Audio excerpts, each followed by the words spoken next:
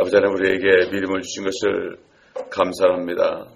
믿음은 우리 것이 아니라 주님께서 우리에게 주신 선물임을 감사합니다. 이 믿음을 주셔서 우리가 어려울수록 더 강해지고 우리가 약할수록 더 강해질 수 있도록 아버지 하나님, 우리에게 능력을 주신 것을 감사합니다. 예수 그리스도를 죽은 자 가운데서 살리신 그 동일한 성령이 우리 안에 있어서 우리도 능히 죽은 자로부터 살 수 있는 이러한 소망과 믿음을 주신 것을 감사합니다. 우리가 구약을 공부하면서 정말 율법하에 있는 사람들이 얼마나 비참한지, 우리가 받은 은혜가 얼마나 큰 것인지 다시 한번 깨달아서 주님께 항상 감사의 제사를 드리고 범사에 감사할 수 있는 저희가 되게 하여 주시옵소서. 감사드리며 우리 주 예수 그리스도 이름으로 기도드립니다. 아멘. 에스겔서 18장 5절부터 보겠습니다. 에스겔서 18장 5절. 그러나 만일 사람이 의로워서 합법적이고 옳은 것을 행하고 산 위에서 먹지 아니하며 이스라엘 집의 우상들에서 자기 눈을 들지 아니하고 자기 이웃의 아내를 더럽히지 아니하며 멀경하는 여인에게 가까이 가지 아니하고 아무도 억압하지 아니하며 빚진 자에게 저당물을 돌려주고 폭력으로 착취하지 아니하며 굶주린 자에게 자기 빵을 주고 벌거벗은 자에게 옷으로 입혀주며 고리로 빌려주지 아니하고 이자도 취하지 아니하며 죄악으로부터 자기 손을 떼고 사람과 사람 사이에 진실한 심판을 내리며 내 규례대로 행하고 내 명령을 지켜 진실하게 행한다면 그는 의인이니 그가 반드시 살리라. 주 하나님이 말하노라. 만일 그가 아들을 낳았는데 그 아들이 강도요 피를 흘리는 자요 그런 일 중에서 비슷한 것을 누구에게라도 행하며 또 자기의 의무는 어떤 것도 행하지 아니하고 오히려 산들 위에서 먹으며 자기 이웃의 아내를 더럽히고 가난하고 궁핍한 자를 억압하며 폭력으로 착취하고 저당물을 돌려주지 아니하며 우상들에게 그의 눈을 들고 가증한 일을 행하며 고리로 빌려주고 이자를 받는다면 그가 살겠느냐? 그가 살지 못하리라. 그가 이 모든 가증한 것을 행하였으니 반드시 죽으리라. 그의 피가 자기에게 있으리라. 보라, 이제 그가 아들을 낳았는데 그 아비가 행한 그의 온갖 죄들을 보고 쑥고하여 그 같은 일을 행하지 아니하고 산들 위에서 먹지도 아니하며 이스라엘 집의 우상들에게 자기 눈을 들지도 아니하고 자기 이웃의 아내를 더럽히지도 아니하며 아무도 억압하지 아니하고 저당을 잡지도 아니하며 폭력으로 착취하지도 아니하나 줄인 자에게는 자기 빵을 주고 벌거벗은 자에게는 옷을 입혀주며 가난한 자에게서 자기 손을 떼어 고리나 이자를 받지 아니하며 내 명령을 실행하고 내 규례를 행하였으면 그는 자기 아비의 죄악으로 죽지 아니할 것이며 그는 반드시 살리라. 그의 아비로 말하면 잔인하게 억압하고 폭력으로 그의 형제를 착취하며 그의 백성 가운데서 선하지 않은 일을 행하였으니 보라, 그가 그의 죄악 가운데서 죽으리라. 요즘에 어떤 분들이 심지어 이런 얘기까지 합니다. 죽은 조상들의 죄까지 회개해야 된다. 이런 말도 안 되는 얘기를 합니다. 이건 성경을 몰라서 그렇습니다. 그러니 그 죽은 조상들이 무슨 죄를 지은지 어떻게 알아요? 그러니까 뭐가 안 되고 그러면은 조상의 죄 때문에 그렇다. 그냥 조상의 죄를 회개해야 된다. 이런 말이나 세상 사람들이 뭐가 일이 안 되면은 조상의 묘를 잘못 썼다. 이 얘기는 뭐가 다르겠습니까? 이렇게 옛날 이스라엘 백성들도 내 백성이 지식이 없어 망한다는 것처럼 오늘날 그리스도인들도 지식이 없어서 엉뚱한 것 때문에 두려워하게 되어서 정말 받은 구원을 깨닫지 못하고 그리고 복음을 전하는 시간을 뺏기는 것을 봅니다. 그래서 에베소서 보면은 시간을 사서 얻으라고 그랬어요. 시간을 사서 얻으라. 다시 말해서 시간을 내어라. 하나님의 일을 위해서 내 것을 줄이고 내 시간을 줄이고 하나님의 일을 위해서 시간을 좀 내어라. 그러니까 하나님의 일을 하기 위해서 빨리빨리 내 시간을 빨리빨리 줄여가지고 낭비하지 않고 있다가 주님 앞에 그 시간을 드려라. 이런 얘기죠. 남은 시간을 주님 앞에 드리려면은 아무도 드릴 게 없습니다. 오히려 모자라고 그래서 바쁘다는 얘기는 시간이 남지 않는다 이런 뜻이죠.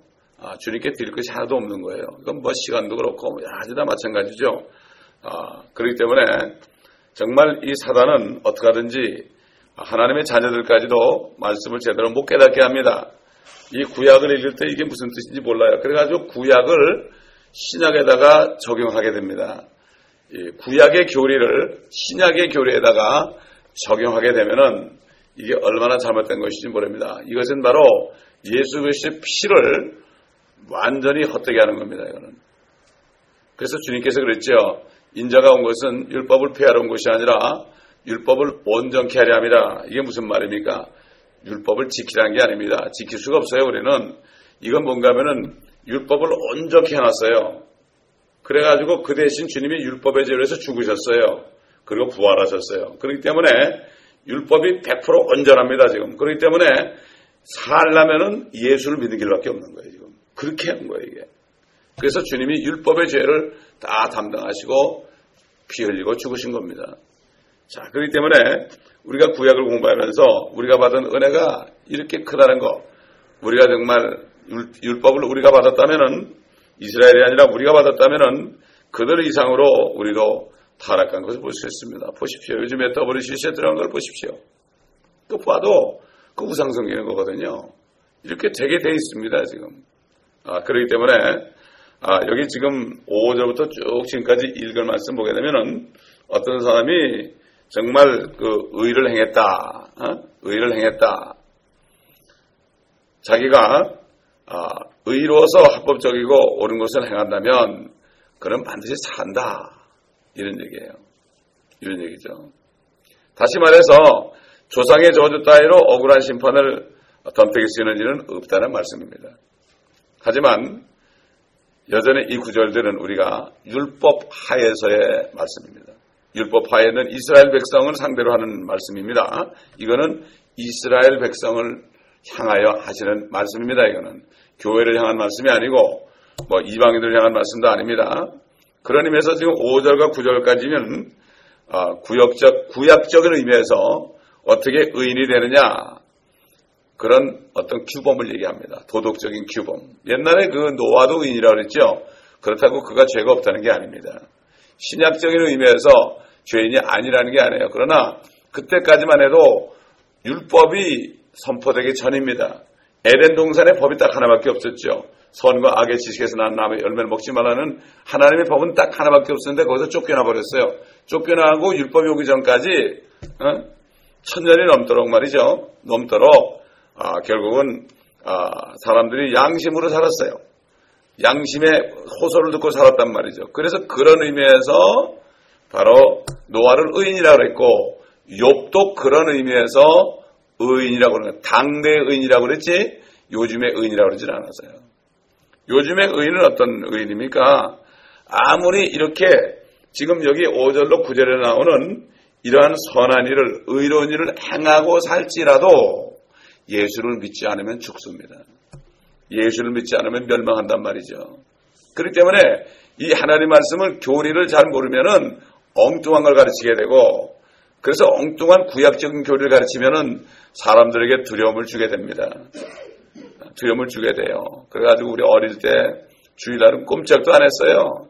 뭐 사모는 게 어디 있습니까? 대레미질도 안 했습니다. 우리는 그렇게 엄격하게 안식일을 지킨다고 우리는 안식일이 아닙니다. 우리는 안식일이 일주일 7일이요. 24시간이요. 1년 365일 주님 안에 안식하는 거예요. 우리가 하루만 하는 게 아니에요. 우리 안식일은 바로 그겁니다. 그래서 이 안식하는 사람들이 어떻게 해요? 주님하고 안식하다가 주님 오실 때 주님 만나는 거예요. 그래서 주님과 함께 이 땅에 안식할 때 같이 내려와서 하늘과 땅의 안식을 보는 겁니다. 우리가. 이걸 모르니까 자꾸만 안식일을 여기 적용시켜가지고 주일날이 안식일이라고 그래요. 우린 주일뿐만 아니에요. 주일날은 기뻐하면서 주님을 찬양하고 경배하는 날입니다. 이 날은. 그렇지 않습니까? 일주일 동안 우리가 살다가 주님의 이름을 증거하고 정말 주님을 기쁘시게 한 것을 또 만나서 간증하는 거예요. 뭐 사업 얘기하는 게 아닙니다. 대개 보면 주일날 보면 밥 먹으면서 대개도 사업 얘기하더라고요. 우리는 그러지 않는데 보니까 우리 교회는 그런 사람 난 못 봤어요. 그런데 되게 사업력이 어떻게 돌아가느냐, 경기가 어떠느냐, 세상이 돌아가고 뭐 어쩌고저쩌고 이런 얘기들 나누느라고 정신이 하나도 없어요. 그게 아니죠. 우리는 주일날 모이는 게 주의 첫날 모여서. 그래서 킹제임스 성경에 보게 되면은 사도행전에 보면은 주의 첫날 그들이 모여 떡을 떼었다. 그들이 떡을 뗀다는 건 성찬하는 걸 얘기해요. 그때 신약 성도들은 모일 때마다 성찬을 했습니다. 성찬을. 앞으로 우리도 모르겠어요. 성령께서 인도하시면 그렇게 될지도 몰라요. 모이는 목적이 떡을 떼러 모였어요. 다시 말해서 모이는 목적이 예수 그리스도의 살과 피를 기억하기 위해서 모였다고요. 그게 주 목적이었어요. 떡을 떼기 위해서 모였어요. 사도행전 2절에 보면은 집집마다 떡을 떼며 돌아가며 그랬죠. 순전한 기쁨을. 그게 바로 그 사람은 집에서 뗄 수 있어요. 꼭 교회만 떼는 게 어느 장소든지. 그때는 집이 교회니까. 회당이라는 데는 교회가 아니었어요. 그때는 유대인들이 찾아오고 있었죠. 그때는 집집마다 돌아가며 떡을 뗐다는 게 뭔가 하면 그때는 전부 집에서 예배드렸어요. 오늘은 이 집에서 예배드리고 내일은 저 집에서 예배드리고 이렇게 했단 말이죠. 가정에서 모이는 게 사실 더 은혜로워요. 어떻게 보면. 예. 그래서 구역이 있는 거죠. 구역이. 그러니까 이 세대에 살고 있는 사람들은 예수 그리스도를 믿고 영접하지 않으면 아무리 착한 일을 할지라도 그것 때문에 그의 혼이 살 수가 없습니다. 왜? 그의 혼이 이미 죄를 지었기 때문에. 모든 사람이 죄를 지었으므로 하나님의 영광에 이르지 못한다. 로마서 3장 10절에 뭐라고 그랬습니까? 세상에는 의인은 없나니 없도다. 한 사람도 없도다. 이것이 바로 하나님께서 인간을 보시는 인간관입니다. 하나님이 사람을 어떻게 보시느냐? 다 죄인이다. 근데 문제는 이걸 깨달아야죠. 그래서 시편에 보면은, 시편 49편에 보면은 사람이 존귀할지라도 오래 살지 못하니 멸망하는 짐승들 같도다. 또 사람이 존귀할지라도 깨닫지 못하면 멸망하는 짐승들 같도다. 깨닫지 못하는 게 뭡니까? 자기 자신이 어떤 사람인가, 내가 누군가, 내가 무엇인가, 이것을 깨닫지 못하면은 알 수 없습니다. 옛날 실존주의 철학자들이 자기가 누군가 이걸 깨달으려고 그러는데 성령이 아니고서는 깨달을 수가 없어요. 깨달을 수가 없습니다. 결국 그 사람들이 어떻게 됩니까? 하나님이 없다. 하나님은 죽었다. 니체 같은 사람은. 그리고 죽었습니다. 자기가. 하나님은 절대 죽지 않죠. 여기 산 위에서 먹지 않는다는 것은 우상신들에게 희생제를 드리고 그 재물 먹는 거. 우리 한국도 조상신에게 제사 드리고 재물은 누가 먹어요? 조상들 보고 잡수시라고 그러놓고 자기들이 다 먹잖아요. 참 얼마나 웃기는 얘기입니까? 먹지 못하고 갖다 드리는 거 아닙니까? 결국 우상들에게 자기 눈을 들지 아니하고 이것은 우상 숭배 행위를 얘기하죠. 이것은 영적인 간음이죠. 하나님 외에 다른 신을 섬기는 것은 바로 영적인 간음 행위죠. 그래서 예수님께서 마태복음 5장 28절에 음욕을 품고 여자를 바라보는 자는 이미 간음하였다 그랬습니다.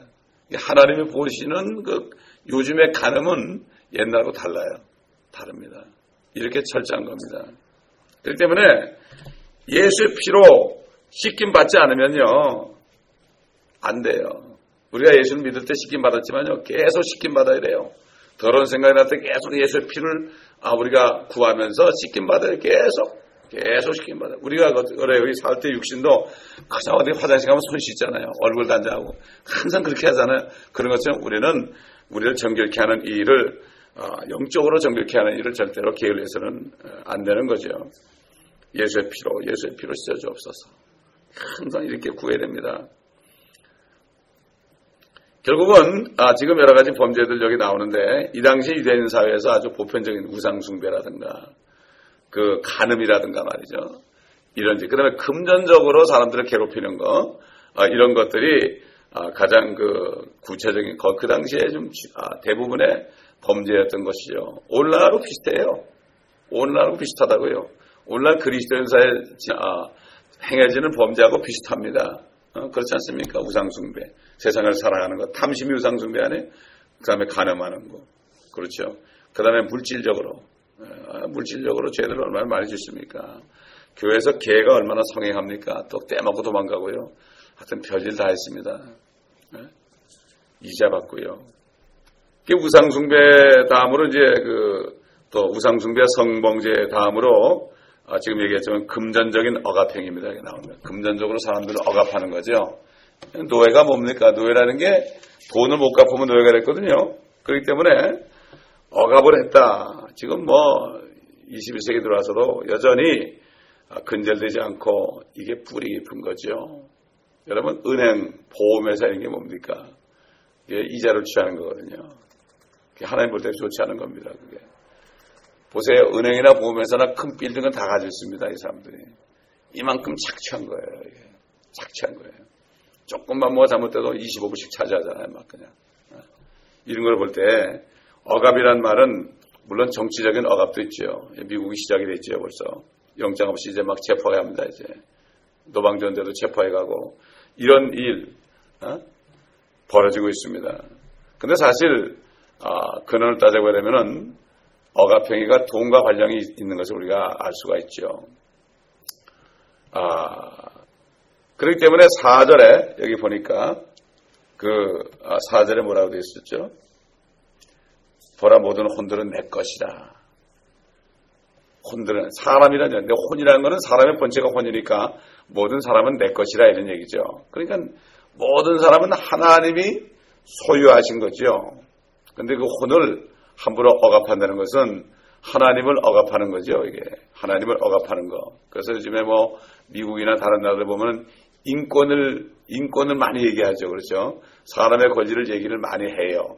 원천적으로는 그게 성경에 이제 근거되는 거지만 그게 인권을 너무 강조하다 보면은 하나님의 권리를 소홀하게 되죠. 그래서 라오디게라는 뜻은 인권의 뜻이죠. 사람의 권리라는 뜻입니다. 하나님의 교회가 사람의 권리를 너무 주장하다 보니까 하나님의 권리를 인정하지 않게 된 거죠. 그게 바로 라오디게 교회입니다. 그러니까 하나님의 권리를 인정하지 않는다는 것은 하나님의 말씀을 소홀히 하는 거죠. 하나님의 말씀은 상관이 없어요. 따로 법을 만들어 놔가지고 그 법을 가지고 이것이 하나님의 말씀보다도 위에 있죠. 교단법이 있고 교회법이 있습니다. 사실 성경이 법입니다. 성경 한 것만 있으면 이것이면 되는 거예요.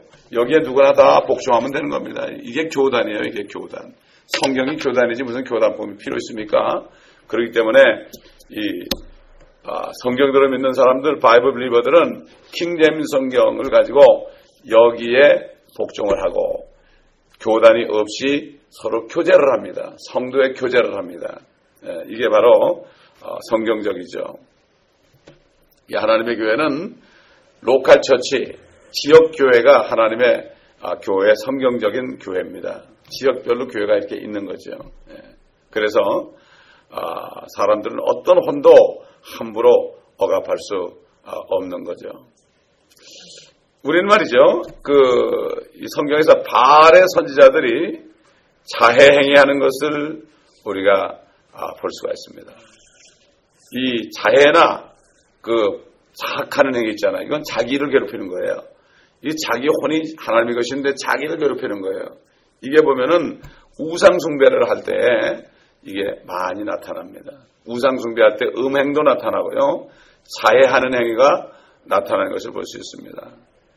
자, 우리 열왕기상 18장 28절을 찾아보겠습니다. 열왕기상 18장 28절. 이거는 이제 바알 선지자들이 한 얘기인데,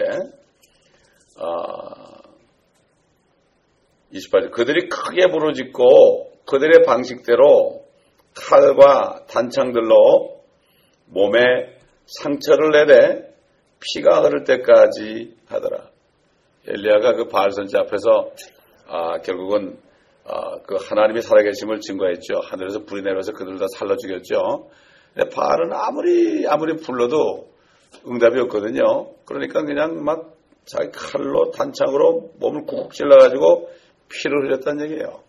우상숭배자도 지금도 그렇습니다, 여러분. 지금도 고행하고 그러는 거 있잖아요. 고행. 개도력에서 고난주가 되면 말이죠. 고난주가 되면은 무릎으로 기어가지고 500m인가 얼마를 피가 흐를 때까지 가면은 연옥에서 몇 년이 좀 감해진대요. 이게 지금 기독교의 고난주간도요. 고난주간도 다 거기서 온 겁니다. 성금요일 있죠? 그것도 거기서 온 거예요, 전부. 우리는 뭐 해야 됩니까? 그날일수록 복음 전해야 됩니다. 지금 고행할 때가 아닙니다, 지금은. 예? 고행할 때가 아니에요. 그렇기 때문에 이거를 전부 이게 거기서 들어온 거예요. 그래서 그 바알을 섬기는 그들도 계속 자해행위를 하잖아요. 특별히 누구죠? 과달루페라고 있죠? 그 보면 이렇게 마리아상 이렇게 반짝반짝 해놓은 거, 과달루페. 예? 그게 이제 누가 저기 불가리아에서 성모 마리아가 나타난 것을 봤다 그러니까 교황이 그 사람 또 끌어들인 거예요. 교황은 다 끌어들여요, 누가. 다 끌어들여요. 그래서 과달루페 그게. 하늘의 여왕이에요. 그게 마리아도 아니라고요. 그런데 이 사람들은 고난주간 되면은 횃불을 들고 말이죠. 가장 죽으라고 뛰어요. 차를 타고 가면서 교대로 뛰어요. 한 사람이 그러면은 또 타고 또 교대로 계속 죽을 때까지 뛰어요. 그게 자기들은 고행하는 게 그게 의인 줄, 선행인 줄 알아요. 그게 내가 막 고행을 해야만 하나님이 기뻐하실 줄 알아요. 우리가 유카탄 갔을 때 마침 그 고난주일이었어요. 부활절이에요. 그래가지고 우리가 그 사람들을 따라다니면서 보험 전도줄 줬죠. 그러지 말라고. 참 이렇게 몰라서 그래요. 몰라서. 그러니까 이 중남미에 있는 사람들이요. 얼마나 순수해요. 이 사람들이 순수하고 착한데 그렇기 때문에 무조건 믿어요. 이 사람들은. 그래가지고 정말 그 예수 그리스도 이름은 알지만 구원이 뭔지도 모르고 신앙생활이 뭔지도 모르고 그저 종교행위하고 매일 미사드리고 그렇게 하는 걸 볼 때 얼마나 불쌍한지 몰라요. 그렇기 때문에 우리가 1998년 2월 달에 화요일날 기도회를 할 때 성령께서 갑자기 6명이 기도해야 하는데 멕시코로 가라 하는 음성을 들려주셨어요. 참 희한해요. 나는 그 안디옥 교회에서 성령이 가라사는 걸 이해하겠더라고. 그냥 그 토요일날 내려갔어요. 성령이 가라사대 내려가야지 남이 간다고 하는 게 아니에요. 선교는. 제가 있던 교회가 선교를 많이 한 교회예요. 소련 선교를 제일 먼저 한대요. 근데 주님이 내가 교회 개척하니까 너 선교를 하지 말고 가만히 있으라 그러더라고요. 가만히 있어라. 이 세대를 본받지 말고 마음을 새롭게 함으로 변화를 받아 하나님의 선하시고 기쁘신 뜻이 무엇인지 입증하라. 이 말씀을 주시고 7개월 동안을 성경만 읽게 하더라고요. 특별히 사도행전과 이 복음서를 읽게 하시더라고요. 그러더니 결국은 그렇게 하시더라고요. 그렇기 때문에 이 성경이나 이 모든 것들도 어떤 누가 하는 그걸 따라가는 게 아니라 성령께서 말씀하실 때까지는 가만히 있어야 되는 거예요. 우리는 이렇게 해야 되는 거죠. 어떤 너무나 많은 이제 방법이 생겼기 때문에 잘못하다 보면 거기 따라가게 되는 거죠. 로마 카톨릭을 위시한 다른 종교들에서 소위 돌을 닦는다는 명분으로 자신의 몸에 상처를 입혀가면서까지 극도의 자해행위를 자행하는 것을 우리가 볼 수 있는데 이건 성경에서 금하고 있습니다. 우리 한번 레위기서 19장 28절 보겠습니다. 레위기서 19장 28절. 레위기서 19장 28절입니다. 너희는 죽은 자를 위하여 너희의 몸에 어떤 살도 베지 말며 너희 위에 어떤 표들도 찍지 말라. 나는 주니라. 여러분 표라는 게 마크스로 해서 어떤 표들도 찍지 말아라. 표를 받지 말아라 이런 얘기예요. 그러니 베리칩을 받아도 되겠습니까 여러분? 그것도 마크인데요. 성경을 모르니까 받아도 된다고 얘기하는 거죠. 그러니까 거듭난 우리의 몸, 특별히 그리스도인들은 그 몸 자체가 우리 게 아니죠. 몸도 혼도 우리 게 아니죠. 하나님의 것입니다. 그렇기 때문에 절대로 이 몸에다가 뭘 찍으면 안 돼. 살도 베서는 안 돼. 네, 그렇습니다. 여기 보면 빚진 자에게 저당물을 돌려준단 말이죠. 이게 무슨 말이겠어요? 뭐 잘 아시죠? 빚을 줄 때 어떻게 합니까? 담보를 삼잖아요. 담보를 삼는데 은행에서 여러분 빚 빌릴 때 담보를 삼을 때 예를 들어서 10,000불 빌리면 말이죠. 10,000불 빌리려면 20,000불 정도 되는 담보를 갖다 줘야 돼요. 왜 그렇죠? 그 사람이 못 갚으면 어떻게 그거를 몰수합니다. 이게 바로 빚진 자에게 저당물을 돌려주지 않는 거. 돌려주는 것은 그걸 주는 거죠. 그러니까 일종의 착취행위죠. 이 세상의 모든 부와 재산도 세상 자체가 하나님의 것 아닙니까? 다른 사람에게 돈을 구워주는 것은 하나님이 잠깐 맡겨두신 돈을 구워주는 거지 그것을 빙가해서 고리로 빌려준다면 부당 이익을 내는 착취행위죠. 착취행위입니다. 장사하는 사람들이 말이죠. 너무나 많이 붙여먹는 것도 착취행위예요. 또 반대로 물건을 사는 사람들이 너무 깎는 것도 착취행위예요. 우리 그리스도인들은 너무 깎으면 안 됩니다. 장사하는 사람들이 얼마나 속이 타겠습니까? 물론 거짓말하는 사람도 있죠. 이거 본전이다 그런 사람도 있는데 사실 세일하는 거죠. 세일하는 거. 그러나 그리스도인들은 너무 과도하게 깎는 것도 이것은 바로 착취라는 것을 알 수가 있고 탐심이라는 것을 알 수가 있습니다. 자, 우리 한번 출애굽기 22장 26절을 더 보겠습니다. 출애굽기 22장 26절. 우리가 이런 일을 행하는 것은 구원받기 위해 하는 게 아니라 구원을 받았기 때문에 우리가 의롭게 살아야 되는 거죠. 구원받는 조건으로 하는 게 아니죠. 이 의를 행하는 것이요.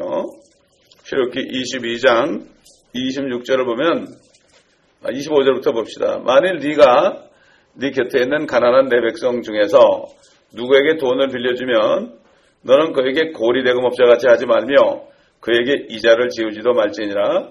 만일 네가 네 이웃의 옷을 일단 전당 잡으면 너는 그것을 해가 지기까지 그에게 돌려보내야 할지니라. 이는 그것이 그의 유일한 덮는 것이며 그것이 그의 피부를 가릴 그의 옷임이니 그가 무엇을 입고 자겠느냐. 그가 내게 부르짖으면 내가 들으리라. 이는 내가 은혜로움이라. 이불이 없어서 옷을 입고 자는 모양이에요. 네. 자, 그렇기 때문에 못 갚아도 돌려주라 이런 얘기입니다.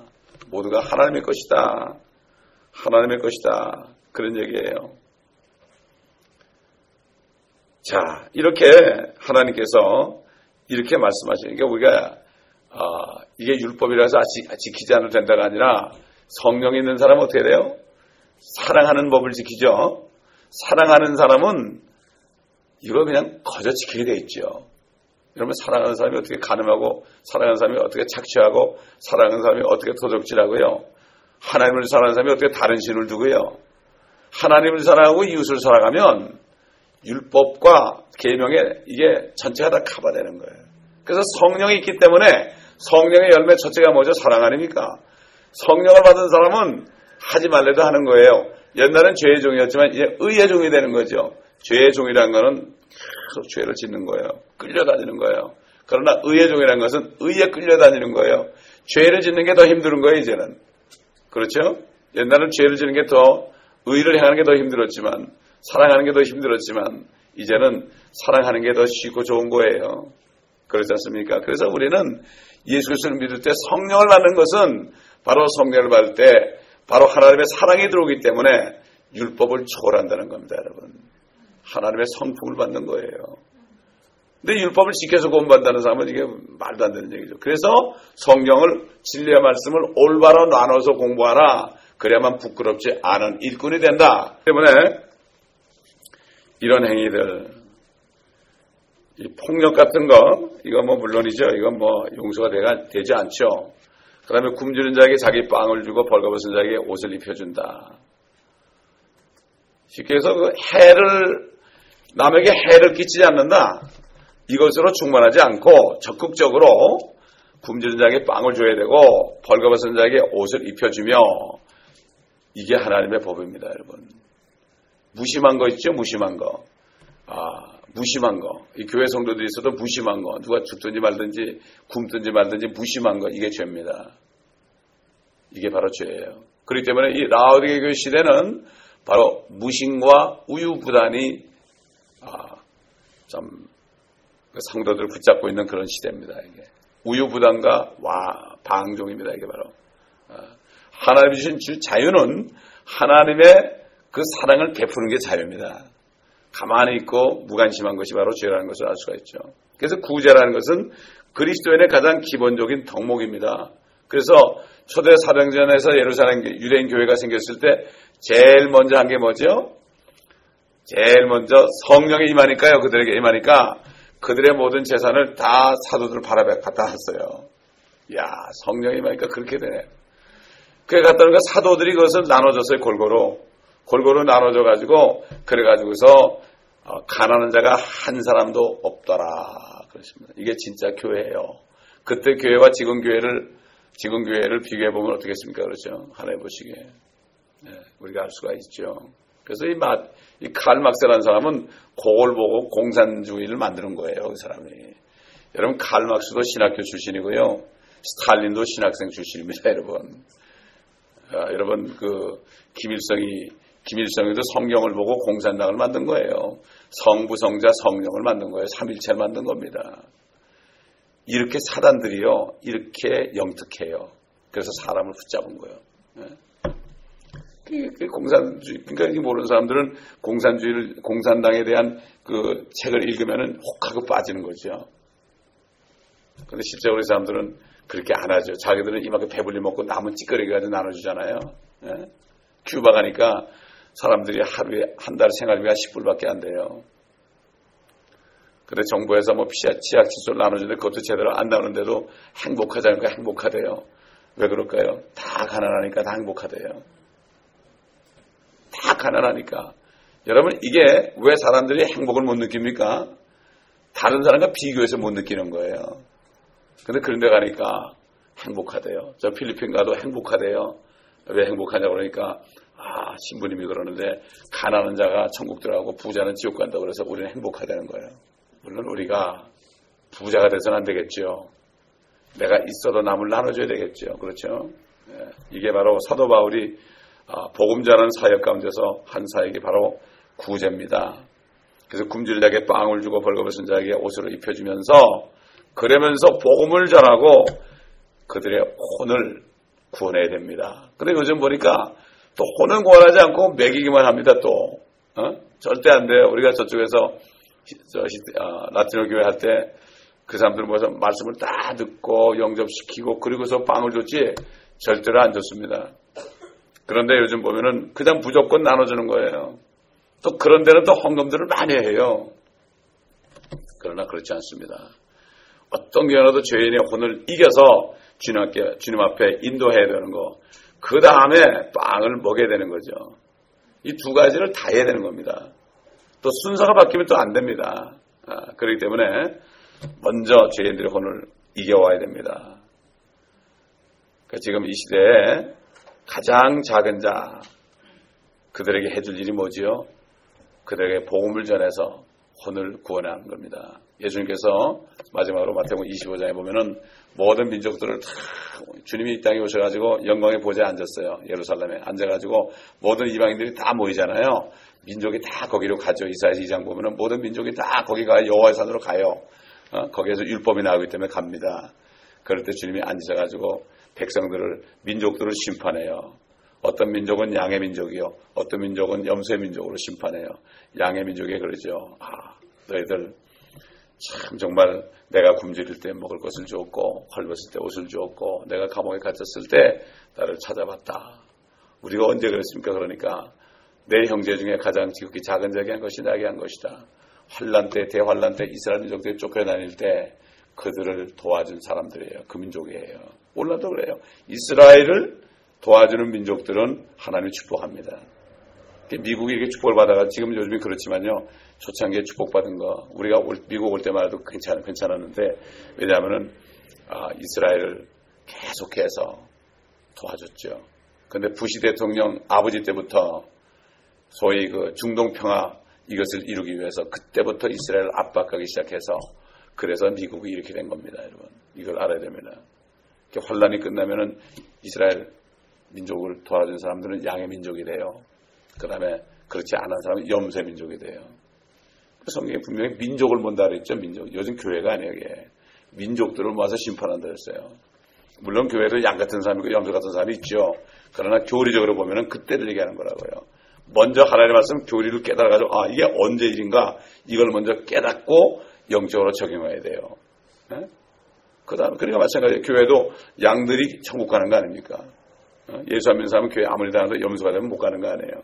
그렇기 때문에 이걸 알아야 되고 오늘날도 지극히 적은 자들에게 고통받는 자들에게 우리가 복음을 전해야 됩니다. 왜? 그들의 혼도 주님의 것이기 때문입니다. 그렇기 때문에 우리가 할 일은 바로 그것입니다. 구제하고 복음 전하는 것입니다. 교회도 사람들이 자꾸 오게 되면은 우리가 이것을 유념해가지고 그렇게 해서 참 옳은소리 아닌 거 왼소리 모르도록 우리가 서로 도와주면서 이렇게 할 때 하나님께서 기뻐하시고 이 교회가 정말 아름다운 성령 안에 하나 되는 교회가 되고 또 성도 간에 서로 교제를 자꾸 해야 돼요. 주일날 와도 서로 찾아보고 인사하고 이렇게 해서 서로 자꾸 사귀어야지. 아는 사람끼리끼리 모여가지고 밥 먹고 가게 되면은 그 하나님 별로 기뻐하지 않습니다. 뭐 대부분 교회들 다 그래요. 그 아는 사람끼리만 끼리끼리 먹고 놀다 가고, 처음 온 사람들을 가서 자꾸 대화하고 얘기하고 이렇게 해서 서로 사귀고 그 사람의 형편을 알고 이렇게 하는 것이 굉장히 중요하죠. 그래서 처음 오신 분들, 저도 처음에 교회 갔을 때 어떤 분이 저한테 와가지고 그렇게 끝까지 달라붙어 있더라고. 그 사람이 없으면 내가 어디 서 있을지도 모르고 어디 앉아 있을지도 모르고 무슨 말을 해야 될지도 모르고, 그런데 그 사람이 계속 붙어가지고 계속 얘기를 하고 인도를 하는 거예요. 얼마나 감사한지. 아니, 나 그 사람을 잊어버릴 수가 없어요. 캘리포니아에 왔을 때 그 사람이 무슨 공학 박사였어요. 코스염도 이렇게 나고 잘생긴 사람인데 아직도 그 사람이 이름은 기억 못해도 그 사람이 기억이 납니다. 이렇게 처음 오는 사람이 있을 때 가가지고 그렇게 해야 되는 거죠. 제가 큰 교회에서 새신자 맡았을 때 우리 새신자 부원들을 어떻게 하는가 하면 축도할 때 새신자 옆으로 다 보냈어요. 옆으로 딱 보내가지고 축도가 딱 끝나면 우리 가시죠. 그리고 식당으로 인도했다고요. 예? 그게 필요하죠. 예? 그렇지 않습니까? 그래서 딱 오게 되면은 거기서 등록을 시키고, 그래서 이제 그 다음에 새신자 교육으로 모시고 갔죠. 13주 코스. 이렇게 했습니다. 이렇게 해서 자꾸만 교회에 붙여야 됩니다. 그렇지 않으면 왔다 가도 떨어져 나가죠. 그러므로 우리가 정말 이 성령 안에서 하나 되는 교회가 되야 될 줄 믿습니다. 이 시간에 잠깐 기도하겠습니다. 아버지 하나님 감사합니다. 정말 우리에게 주신 은혜. 우리는 범죄한 사람들입니다. 옛날 같으면 이미 죽어서 우리는 멸망할 수밖에 없습니다. 그런데 주님 이것을 아시고 우리를 불쌍히 여기셔서 사람이 무엇이건데 우리가 무엇이기에 우리를 이렇게 돌보시며 우리를 찾아오셨나이까. 아버지 하나님, 우리에게 이렇게 큰 은혜를 주셨는데 우리가 지극히 작은 자들에게 복음을 전하는 오늘 하루가 되게 도와주시옵소서. 그저 하루하루 우리가 살면서 주님 기다리다가 주님 오실 때 그저 주님 만나는 소망 속에 살고 있사오니 주님이여 세상은 점점 쪼여오고 있습니다. 아버지, 주님 오실 날이 가깝다는 증거입니다. 우리가 더 주님께 감사하고 이 아침에 정말 우리가 주님 앞에 감사 제사를 드리길 원하며 아버지 하나님 또한 모든 교회들을 위하여 중보하고 한국을 위하여 중보하고 이스라엘과 이 미국과 LA를 위하여 중보하는 축복된 시간 되게 하여 주시옵소서. 아버지 하나님이여, 말씀을 삼하는 사람들을 이곳에 보내주시고 아버지 구원받기로 작정된 사람들을 우리를 보내주시고 또 우리에게로 보내주셔서 이 교회가 아버지 하나님 주일마다 구원받고 진리를 깨닫는 이러한 은혜와 구원의 날이 되게 도와주시옵소서. 모든 교회들마다 그렇게 될 수 있도록 주님 은혜를 베풀어 주시옵소서. 감사드리며 우리 주 예수 그리스도의 이름으로 기도합니다. 아멘. 우리 주의 한 번으로 기도합니다. 주여!